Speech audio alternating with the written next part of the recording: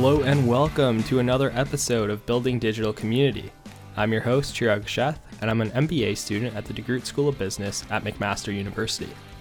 Building a sense of community during this global pandemic has been a challenge for everyone. Since March of 2020, it's definitely been harder to start or build new relationships with people, with many of us working or studying remotely. Well, that's exactly why I want to start this podcast. Building Digital Community is all about diving deeper into a person's story with the goal of building genuine relationships and stronger community in an increasingly digital world. Make sure to follow us at Building Digital Community on Instagram or reach out to me directly on LinkedIn or on Twitter at ChiragSheth24.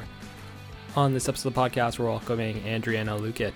Andriana is the Director of Digital Solutions at St. Joseph's Healthcare Hamilton. She holds an HBSc in Kinesiology and an MBA from McMaster University, a PMP certification, and is ProSci Change Management certified. Throughout her decade of healthcare experience, she's held multiple roles, all focused on leading change initiatives and supporting staff through transformational projects. The digital projects she has championed include enabling virtual care between patients and providers, rapidly developing a COVID-19 screening tool for staff, patients, and visitors, creating a citywide patient self-scheduling tool to support booking of COVID-19 tests, and supporting an implementation of COVID-19 assessment centers. Andriana's commitment to digital transformation has attracted and spurred innovation across Canada. Welcome to the podcast, Andriana, and without further ado, let's get going. Hey, Andriana, welcome to the podcast. Hi, Chirag. So nice to be here. How are you doing?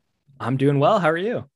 Pretty good. It's 6:15 on a Thursday, so looking forward to Friday and getting on with the weekend for sure too. Yeah, a long weekend too. It totally snuck up on me that this was a long weekend. I had no idea this time last week. Yeah, a long weekend and lots of Olympics to watch, so it should be a good one. Oh, for sure. Is there a favorite Olympic event that you have for the Summer Olympics? So I played rugby growing up, so Certainly love watching the women's sevens right now, which is good to watch, and then swimming is always a good classic. So awesome. Can't complain. Lots to watch, and always want to cheer on Team Canada. Oh, for sure. It's interesting that you mentioned the sevens because someone from my high school is on the Olympic women's sevens team. No way. Which is pretty cool. Yeah. We've got a game tonight at 8:30. They're playing France. Yeah. All right. So I'll try and tune into that. It's my plan after this. I'm going to cheer them on. Awesome. Well, that kind of starts off the rapid fire for us. I wasn't planning on going the Olympic route, but I'm happy that we covered that one. So I got a couple other rapid fire questions for you. First one, Tim Hortons or Starbucks? Ooh, Starbucks, but Tim Hortons is a staple at the hospital. We have 3 of them. Okay. So I consume more Tim Hortons than I'd like. Starbucks if I have the option. Okay, cool. What is the first musical CD that you ever bought? I was talking about this the other day with my cousin. I received 2 CDs at the same time, gifted to me from my mom from HMV. So Aqua and Backstreet Boys. Okay, nice. The first BSB album and the first Aqua album. I don't remember what they were called, but they were in rotation for quite some time. Nice. I love it. Would you rather go to IKEA or Costco? Costco. Yes, I'm on board. Okay, good. Yeah, I'm 100%. I'm going to Costco. I'm sad that they don't have the free. Well, maybe they're bringing free samples. They're coming back. The samples are coming back. I've been told. Yeah. That's good to know. That was always my favorite thing at Costco. That was really the reason I went to Costco to collect all of them. It's a smart play to get you right at the aisle. Oh, for sure. What is your favorite dessert? Oh. I know this is rapid fire. I'm just going to be fast here. You know what? Classic ice cream is always a go-to. I'm a big mint chocolate chip ice cream fan. So we'll go with that for favorite dessert. I like it. I feel like mint chocolate chip or mint flavored lots of things are sometimes polarizing. They are so polarizing. But I love mint chocolate chip. I agree with you 100%. That's probably if it's not my favorite flavor, it's at least in the top 3. Yeah, it's a strong flavor. Are you a cilantro person? That's another polarizing one. Not yeah, really. See, people are yay or nay on that one. All right. I feel like with cilantro, one of my exes hated cilantro, so I was always fine with it. But I feel like I just learned to avoid it because of that. made its way out of your diet. That's fair enough. Yeah, exactly. And then last rapid fire I have for you. Hot dogs. Do you consider them sandwiches? I would say that they are a sandwich. Okay. There's 2 pieces of bread, dog in the middle. You can put condiments on it. It counts. Yes. All right. I respectfully disagree, but but that's all right. Someone sent me I forget who said this, but they consider hot dogs more of tacos because of like the shape, I guess, which I see, but I feel like there's something very wrong about calling a hot dog a taco. Would you consider a taco a sandwich? This is an interesting one. Ooh, no, I wouldn't. Yeah, I don't think I could, but like a burrito, no, still no.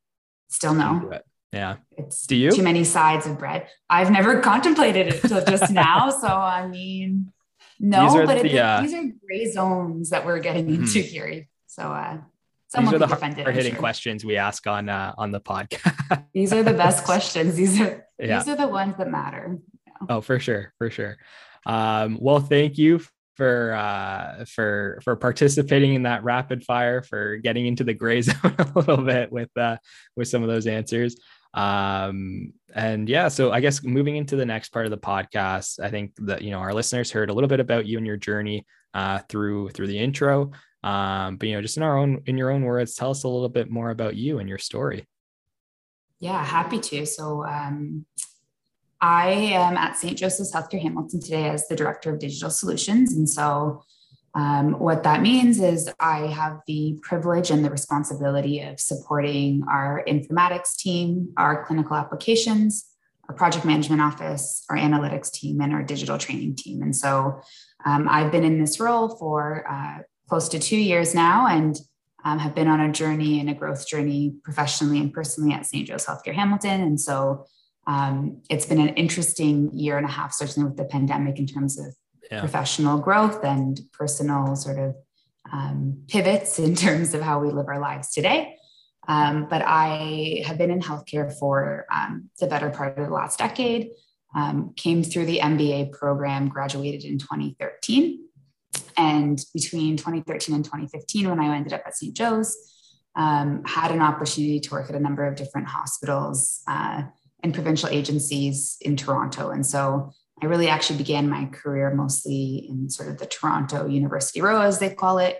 So had the chance to work at Sick Kids, University Health Network, and then spent about a year and a half at Cancer Care Ontario under their Ontario Renal Network Agency umbrella. So most of my professional career has been centered sort of in healthcare, mostly looking at policy and project management. Kind of fell into the digital aspect. So if somebody had asked undergraduate Andriana what she would be doing, and you told me that you'd end up in IT, I'd probably fall over on the floor, laugh. I was a kinesiology grad. And so my vision and my mission was to become a physiotherapist. And that was my solid goal and aspiration until about fourth year, actually, rehab. So got pretty deep into the program, and I was sitting one day in a rehab class, and I realized I did not have the passion for bones and ligaments and injuries and physio that many of my classmates that I was looking at did. And so made me think long and hard, did some reflection and pivoting, and never really looked back. Yeah, amazing. Thank you. Thank you for sharing that. I want to touch on the MBA first, and then we'll kind of get into more of kind of the post-MBA life. So I'm curious in terms of, the MBA, as you kind of reflect on your experience at DeGroote, what were some of maybe the biggest learnings for you over that time, or, some of the biggest challenges that, you faced over your time at DeGroote with the MBA? Yeah, that's a great question. And so I will tell you very bluntly that, and can have people vouch and attest to this, including my parents and probably other MBA colleagues, that I wanted to quit week one in. I went so far as to email what was at that point in time the Center for CBCD, so it was the Career Development Office, to find out how I might be able to get my money back, because it was such a shock for a kin kid who worked in small classes and did lots of independent studying and basically memorization and learning in a very different way, to moving into, 2 weeks of orientation, working in sort of diverse, large groups, finding different sort of leadership roles within those groups, starting to realize that finance was going to be upon me, and I was going to have to figure out accounting and finance and all these things that I'd really never ventured into. And so for me, I had a huge growth curve the first semester of my MBA. And the biggest challenge was really finding my way and learning or unlearning how to learn. So I was so stuck in my science way of learning things that I needed to open my mind up to what DeGroote was going to be all about and what skills they were going to teach me, and prepare myself to be uncomfortable, because again, it was a very uncomfortable experience, and being vulnerable and not knowing. I'd never taken a business course before in my life. I took grade 9 computers, whatever that was called. Yeah. And learned how to open like Word and Excel. So going from that to my MBA, where many of my peers had come from undergraduate degrees in commerce, was certainly a shift. But I think it was a great opportunity to challenge my assumptions, to leave my ego at the door, and to really embrace all that DeGroote had to offer. Yeah, amazing. Like, if you look back, is there one moment, I'm sure there's multiple, like, is there one moment that you feel like kind of defined your MBA experience, or, one that's, a memory that's the most, I don't want to say a memory that's the most memorable, but, something that stands out?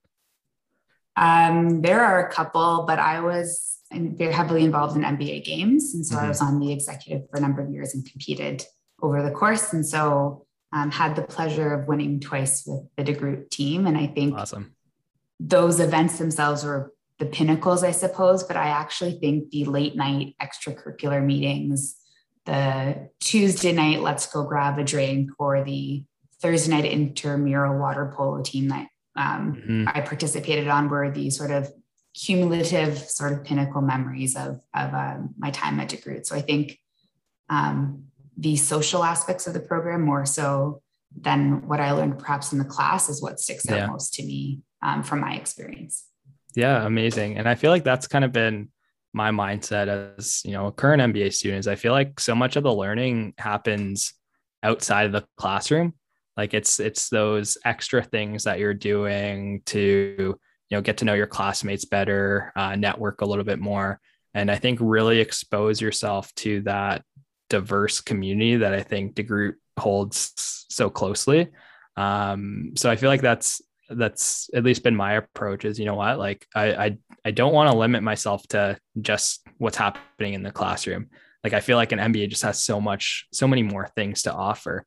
And I always said that like half the value is coming from those extra things that you take on outside of your just 9 to 5 standard class schedule. 100%. And I mean, so my MBA is a specialization in health services management, and I ended up doing a minor in marketing. And so I actually wasn't part of what one might think an HSM student would participate in from an extracurricular perspective. So I wasn't part of the HSMA, so the association. I actually was part of sort of the student council group and the marketing association exec and the MBA games group, because I think, again, exposing yourself to different people and different ways of thinking and working is what really makes the experience rich, and is where you do honestly get most of the learning. And a lot of that extracurricular work or activity is work. So planning events, figuring out how to effectively network or engage with sponsors if you need sponsors for events, all of that translates so well and is so valuable once you're in the quote unquote real working world. And you can't really learn that when you're just studying a textbook or doing simulations in class. 100%. Yeah, I totally agree.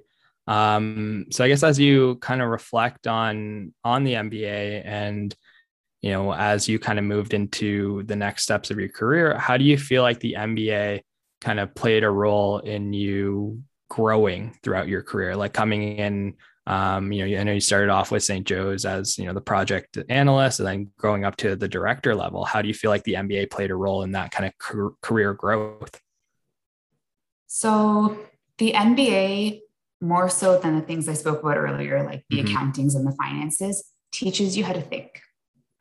And I think that is what has been so beneficial in my career journey and the promotions that I've been fortunate enough to sort of step into over time. Being able to critically think, analyze situations, understand who your subject matter experts are and what you need to do from a change management perspective to bring people together to effectively grow and have teams work towards common goals are all skills that the MBA actually taught me, both through classes and through those extracurriculars that we spoke about. So it's the MBA really provides you with that perspective and the fundamental tools, I would say, from the soft skills, if you will, that are required of leaders who are going to sort of mature over time and want to lead successful teams and have teams that want to be led by them. I think they teach that. And they also, they taught me a lot about how to sort of lead with, vulnerability and be accepting of fast failures. And those are concepts and skills that I think the MBA teaches both in theory and practice, and in the real world is what sets MBAs apart from people who perhaps have not had that schooling. For sure. Yeah, I think 100%. Those are like softer skills.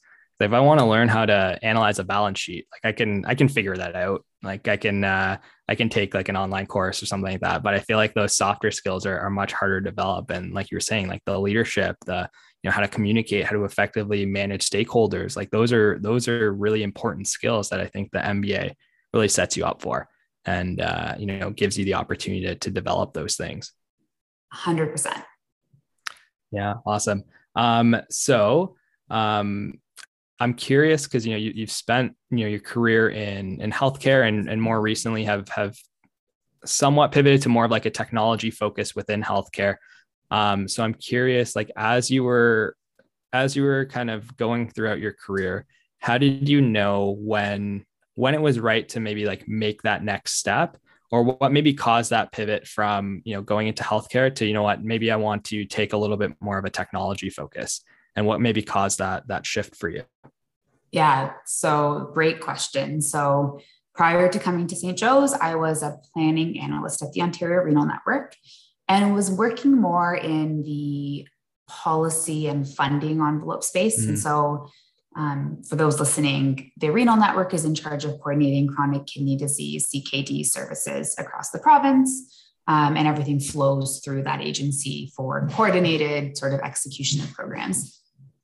It was a great first full-time job for me out of my MBA, because having the oversight from a provincial perspective into healthcare was invaluable. Like healthcare is complicated. It is it's complicated and it's complex in terms of how things work, how things are governed, funded, all that good stuff. But what I very quickly learned was that it's not what sparked my interest and my drive. And so what I actually loved was going out for site visits to the hospital partners that I was working with and engaging a little bit more closely with patients and providers and supporting them as best as I could on a day-to-day basis. And so I actually made the decision so I knew a couple things. I knew what my, personal value proposition, or PVP, was. I knew I was really good at bringing people together and, finding sort of a way forward. I'm a bit of a taskmaster. So my project management skills, I think, were being underutilized in the role I was in. And I wanted to develop them more. And I really did have a passion for that change management piece. And so I ended up making a lateral move, which, coming out of your MBA, you think you're the smartest person in the world. I did.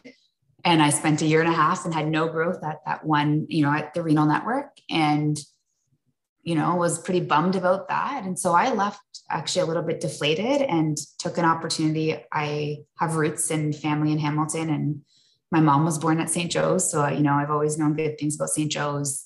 St. Joe's, from a healthcare perspective, being an academic teaching center, was always a place that I thought, might be interesting to work in because of their innovation and some of the really cool work they were doing.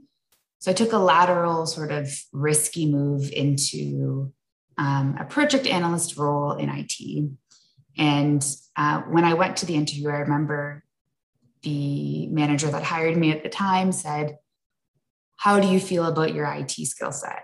And I very bluntly said, it's very minimal. Like, here's what I know about IT. Like, I know what the software development life cycle is. I can recite some of that to you, but it's not my skill. And I spoke to what my strengths were. I thought I bombed the interview. I got a call back the next day that they wanted me. And I think haven't really looked back since, and learned that just because it's IT doesn't mean that you don't need all of those soft skill practices to bring things together. And I really sincerely believe, and this pandemic has shown this, that digital is the future. And in healthcare, we are so sadly far behind. And one of the best ways, I sincerely believe, to make an impact on the care that we can provide to patients is by bringing their record and the workflows of clinicians together using a comprehensive digital system. And so for me, it was the right fit. And I never looked back from there. Yeah, amazing. So I'm very curious. Well, two things, like you were saying, technology and healthcare, and kind of the growth of, I guess, the continued growth, I think, of leveraging technology within the industry. If you were to maybe like fast forward a few years, like where do you see the healthcare industry going from like a technology point of view?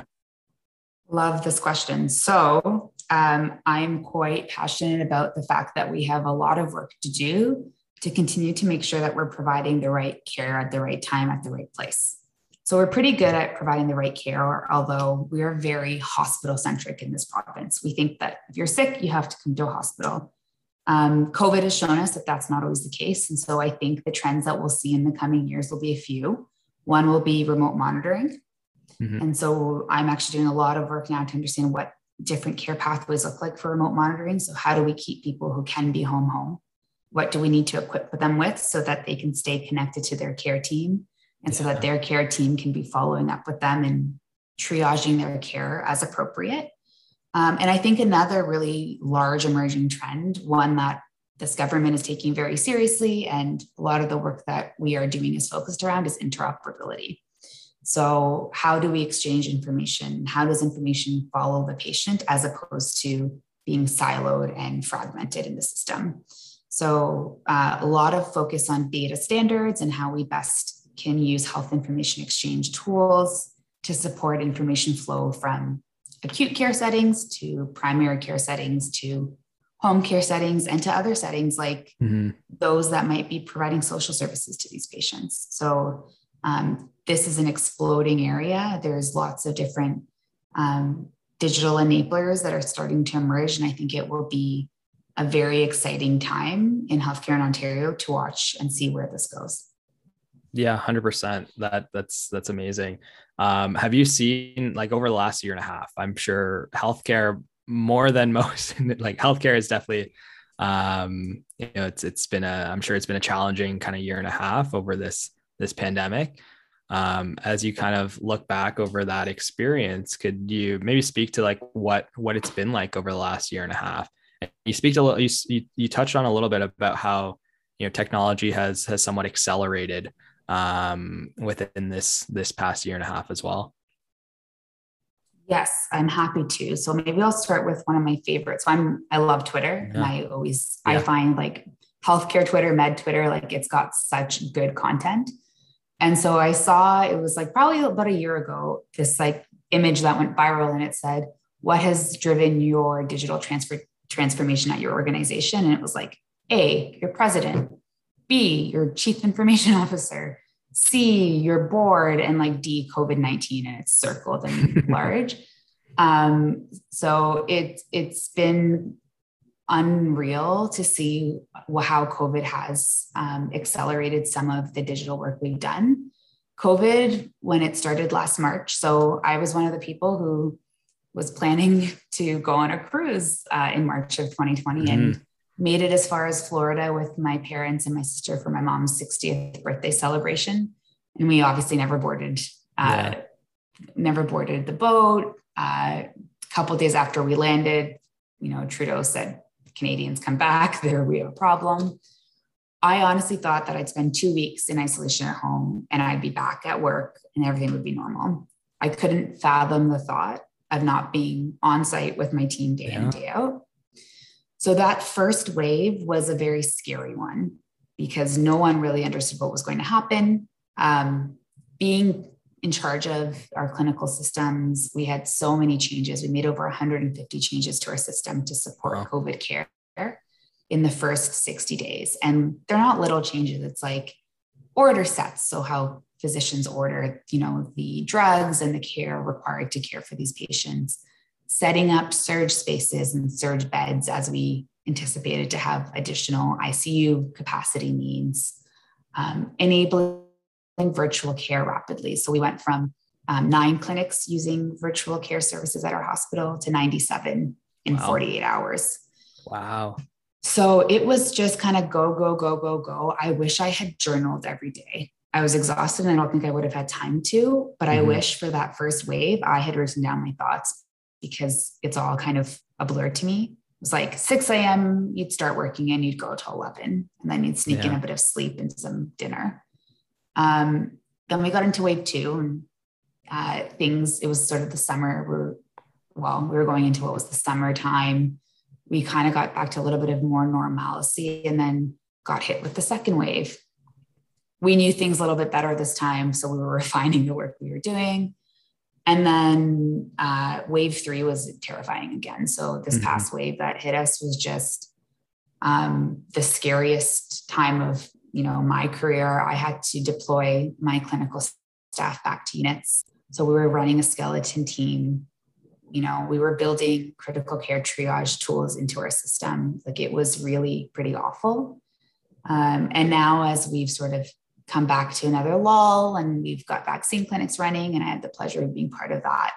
I think there's some light at the end of the tunnel and I've ripped up our old digital health plan and strategy because so much has changed in 15 months that we now need to reset and understand what our new and emerging priorities will be and how we'll work in this new hybrid work model. So I have over 50 staff members. Many of them I haven't seen in person in over a year. Wow. So it's interesting times. Oh, for sure. It's been a crazy year and a half. And I feel like this theme has come up in a few of your answers, but just like that resilience, I think is a huge one. Like I think it takes an incredible amount of resilience, like to manage all that in the past year and a half. But also like, you went back to your MBA experience and that first couple of weeks, I think that shows an incredible amount of resilience as well. And, as you're pivoting careers a little bit, I think it shows up there as well. So, just in this half an hour that it's been so far, I feel like that theme of resilience kind of continues to come up again and again. Yeah, I think you have to put yourself in a position where you don't bring yourself out, but you have to have enough sort of faith in, what you believe is the right thing to do. And you've got to kind of balance it and move forward. It's not easy.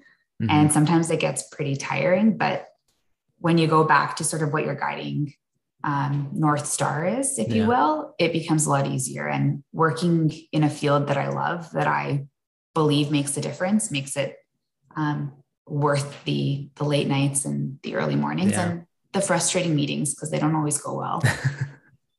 For sure. Yeah, no, thank you. Thank you for sharing those experiences with us. We're going to pivot a little bit. So one of the new things that we've started on this podcast is kind of like our charity segment. So I feel like it's an awesome way just to learn what sort of charities are important to people.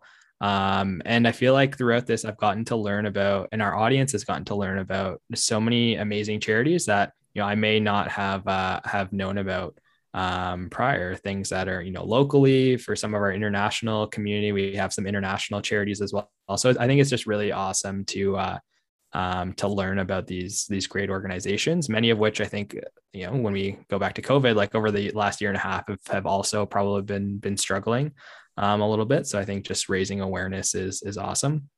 So talk to us a little bit more about kind of the charity that you've chosen to highlight and why they're important to you. Thanks. I'd love to. So I'm going to highlight the YWCA Hamilton specifically today on the podcast. So tell you a little bit about them and why they're important to me. So their mission is to strengthen women and girls' voices, broaden their choices, build dynamic leadership, and provide essential and meaningful services that promote safe, inclusive, and equitable communities. And so what does that mean? They do all sorts of really good, important work, including providing women's housing and supportive services, health and wellness services, child and youth services, immigration and settlement services, employment and developmental services. So they do an immense amount of work that all sort of embodies their values of equity, self-determination, inclusion, community, and accountability. And I've had the opportunity to be engaged with them in a number of different facets and see the good work that they do and the impact that it does have on all of the bright, brave, and brilliant women sort of in the Hamilton community and the area. And so they really do amazing work. We know and we've seen, and there's evidence to show that the gender divide with COVID has actually increased. And so we've seen that it's been women who have had to take on the additional burden of overwhelmingly, and there's still men that are doing good work too, but women have overwhelmingly, when you look at the data, had to either leave their jobs or take on more work and balance their children and their families at home and have all those responsibilities. And so the YWCA Hamilton is on overdrive supporting all of this work. And I think that the work that they do is very valuable and worth discussing. Yeah, amazing. Definitely some extremely important work that they're doing. So thank you for highlighting them. And, to our audience, we'll make sure to link the website, tag them on social media. So make sure, go check them out, learn more about some of the awesome work that they're doing. Amazing. Thank you. For sure. So now I want to talk a little bit more about kind of leadership. And I'm curious, who are some of the leaders that you've worked with over your career so far that have made an impact on you? Is there anything, any big key takeaways that you learned about, from their leadership style that you've tried to apply to your own as you've kind of grown throughout your career? That's a great question. So yes, there are a few leaders that stand out in my career that I'll touch upon. And so one is actually another MBA grad, but about 15 years before me. So she was actually the first individual who ever hired me for a co-op placement. So I did the co-op MBA program, and I was one of the kids who had a very straw dog resume. I had come out right from undergrad, and I will never forget December 16th, finding out that I'd finally been placed with someone. And so this individual was right before my last econ. Econ was the last exam of the semester. And 2 hours before, I got an offer letter sent my way. And so it was the most exhilarating moment of my life because I was certain I was going back to school and wouldn't be placed into a work semester. So this individual, I don't admire her because she gave me a chance only. I think that was very kind of her, but I was so fortunate to get to work with her and have continued to be mentored by her all these years later. So she works in healthcare as a director at another hospital. And her pragmatic approach to leadership, her ability to walk the fine line of supporting her team, but moving along, visionary work that can be challenging to do has been something I've always admired, and understanding her journey and the vulnerability that she's shared in terms of her successes and her failures with me have been instrumental for my learning. Everywhere I go, I have an opportunity to sort of see how leaders work and how they engage their teams. And so I've learned what to do and what I like and what I think I want to embody. And I've also learned what I have, come to accept is not my style. And just because it's not my style doesn't mean that it's not a good form of leadership. It's just not how I think I'm best positioned to build a team to be successful. And so most recently, I report to a very strong, wise vice president, and her leadership style is very different than many other bosses I've had in the past. And her wisdom, her ability to understand how to navigate some of the complexities of healthcare, her impeccable networking skills. This woman knows absolutely everybody in the industry. and her trust in me are all sort of items that I think are incredibly important and valuable. And so she always tells me, we have a weekly one-on-one, what do you need from me? So she really does demonstrate sort of servant leadership. And that's something that I have been working to cultivate in my own leadership style over the last number of years. And so my job is to remove barriers for my team to make them successful. I'm there to set the vision. I am not there to micromanage. I will accept the blame if things go wrong, but I need to make sure that my team feels supported to do the good work that they are hired to do. And I have a very diverse team, right? I've got clinicians, I've got engineers, I've got business students, I've got architects. I have all sorts of different individuals on my team with rich, diverse educations and backgrounds. And they're smarter than me at the job that they do. So I've taken that pretty seriously and building an environment where I'm there to serve them and make sure that they can be successful. And make their lives a little bit easier and fun, and make sure that they feel motivated to come to work. Those are the things that I've seen in leaders that I've been fortunate enough to report to or work with, that I've continued to work on for myself as a leader. Amazing. I love that thought of like servant leadership. So I feel like, especially, when as you grow and as you get up to those higher levels, like you're no longer as much of an individual contributor. And like your success depends on making the people around you successful. So I feel like that's actually, like, I looked over here because I have that kind of written on my whiteboard. Like I have. Oh, do you? Yeah, I have like, what did I do today to help move someone else closer to their goal? So I keep these questions just on my whiteboard here because I 100% am aligned with kind of what you just said. Is like, I feel like if I want to be a successful leader, I have to think about, how can I make the people around me successful and how can I help them achieve their own goals? I don't mean to sound corny, but you're actually giving me goosebumps, because to me, like, that's what a leader does. Like there's other responsibilities, and there's HR responsibility that we haven't talked about, and other things that you need to do if you're responsible and in charge. But to be aspirational and to be able to build a team that wants to stay and do their best work, to me, is what a leader should be doing. And so, I haven't figured it all out yet. So if you've got some tips for me, I'd love to hear them. But you learn every day, and 100%. You figure out what works and what doesn't, and you write them down like you do, and you save those thoughts for the next challenge as it arises. For sure. And like you're saying, I feel like those are the leaders, when we come across those people that like genuinely care about our growth, our development, and, have that kind of servant leadership and want to help support us in achieving our goals, both in like the work setting and kind of beyond that as well. I feel like those are the leaders that, at least to me, those are the ones that stand out the most. Those are the ones that, I definitely remember the most. And like, I feel like with leadership, it's, you don't have all the answers, but you figure it out as you go.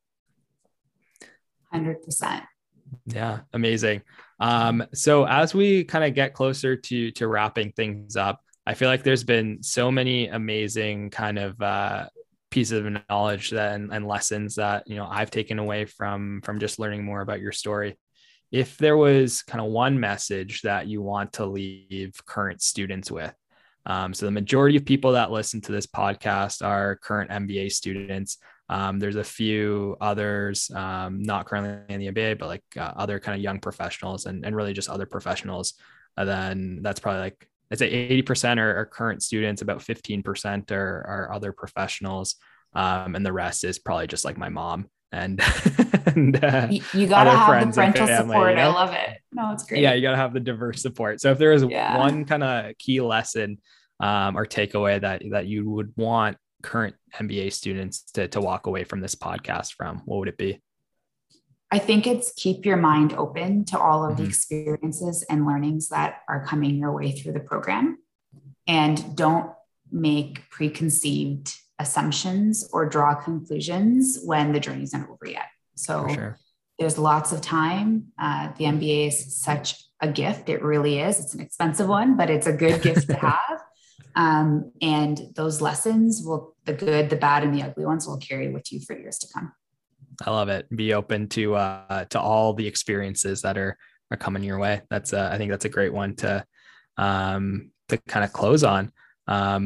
Actually, sorry, I sometimes forget this question, but I think it's a very important one because I feel like, especially in a virtual world, it's very easy to stick to kind of the professional, like career journeys, things like that. But I feel like there's so much more that defines an individual than just kind of their job or, what they're doing from a work point of view.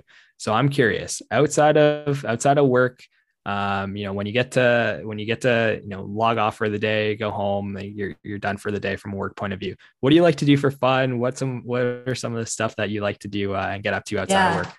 Oh, all the typical stuff that people like to do. So, hanging with your friends and family and other loved ones is super important to me, and fostering those relationships. But one pandemic hobby that came my way, that I hope I will carry with me for the rest of my life, is the home workouts. So We've talked a lot about work and grit and resiliency. You've got to have an outlet for all that stuff. And so I became one of the Peloton converts. So I got a Peloton bike almost a year and a half ago now. And I've loved it. So carving out sort of 30, 45 minutes a day for myself to get on my bike or do a strength workout or, yoga if I'm, working on the flexibility, I think has been really important for my wellness and mental health for sure. And giving me that outlet. But I mean, excited to hit the patios now that we're in phase 3. We can do some of that too, for sure. Awesome. Yeah. Great way to kind of balance, like you were saying, balance your mental health and just balance your, I think, overall wellness. And super important to not forget that.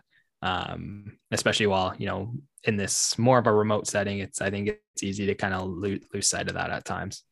It's so important. And it's another lesson I think I missed in my MBA journey. So taking that time to do those things, even when you have 10 assignments due in 48 hours is important because, for sure, you've only got one body. You've got to treat it right.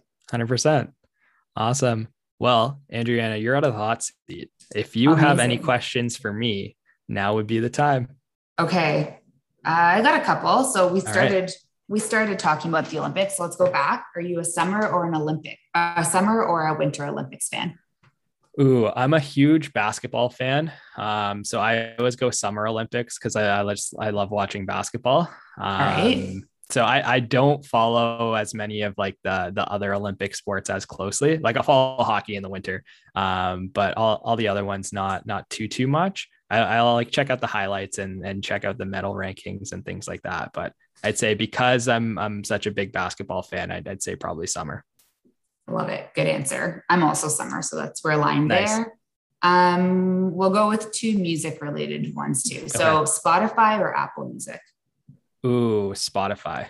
I'd go with Spotify. You're a Spotify person. Yeah. Okay. I'm an Apple. And then we'll go back to keep it local. So Drake versus The Weeknd.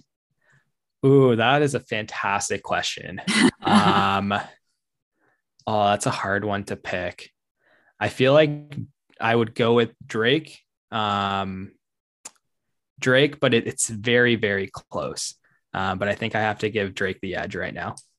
That's fair enough. I hear The Weeknd's got a new album coming out sometime soon. He's been that might Twitter. He's been tweeting there's the dawn is coming. Who knows when? He hasn't said when, but it's coming. Yeah, I feel like I'll switch up my answer maybe when that album comes. You've whatever's most recent. To hear what he's got. Yeah. I heard Drake is like the number 6th or 7th for 2020, like most profiting artist, and he hasn't released an album in 2 years now. Oh, wow. So you can see his longevity and how popular he is. Yeah. Actually, you know what? I may change my answer. And the only reason, I might change it to Weeknd, and it has nothing to do with music. It is because, so when I, a few years ago, I came across this organization called House. It is. Oh, yes. Yeah. So it's like an incubator. It's an art creatives. Collective. Yeah. Yeah. Which is, it seemed like the coolest idea to me. And I used to work for Microsoft before I started the MBA, and like Microsoft was a partner with House. So I feel like because of that reason, I feel like I'm going to give the edge to The Weeknd, just That's because, fair. Really, again, going back to giving back to the community, helping to support other creatives and helping them, develop. I feel like that's just such a really cool thing that I haven't seen many other like musical artists or others kind of do anything close to that. So go check out House. If to all the audio, to all the people listening to this, it's a really awesome thing that that I think the weekend had started. Yeah, it's very cool. And I think they actually recently received some federal funding to support some more artists. So they're doing some really cool stuff, which good to support local talent for sure. For sure. Yeah. So music wise, maybe Drake, but overall I'm sticking with the Weeknd now. This is sounding like an MBA like decision matrix needs to be pulled together. Come up with some criteria and some weighting. I need a whiteboard over here for a little while. Wouldn't be a bad business case looking at the two, but anyways, I think those are the questions I've got for you. Awesome. I love those. Well, Andriana, thank you so much for joining the podcast. It's been an absolute pleasure having you on the show. If someone has questions, if someone wants to reach out to you, learn more, a little bit more about you, your story, things like that, what's the best way for them to get in touch? Yeah, absolutely. So always happy to connect with MBA students and others that are just figuring out their journey. I do have LinkedIn. So Andriana Lukic on LinkedIn is a good way to get me. Also, as I've said, do love Twitter. So you can find me at Andriana Lukic on Twitter, and I'm happy to connect that way as well. But Chirag, it's been such an awesome evening chatting, and best of luck on your future endeavors. And we'll definitely for sure keep in touch. And then we'll have to recommiserate and figure out where we landed on the Drake versus Weeknd discussion. We'll touch base again when the new albums drop, but then we'll whiteboard it out and find a solution. We can bring some other alumni that you've had on podcasts together, and we can knock this one out for sure. Oh, I'm sure Nav has some strong opinions. I feel like he has strong opinions about this one for sure. For sure. Awesome, Andriana. Well, thank you again for joining the podcast, and we'll definitely be chatting soon. Sounds good. Take care.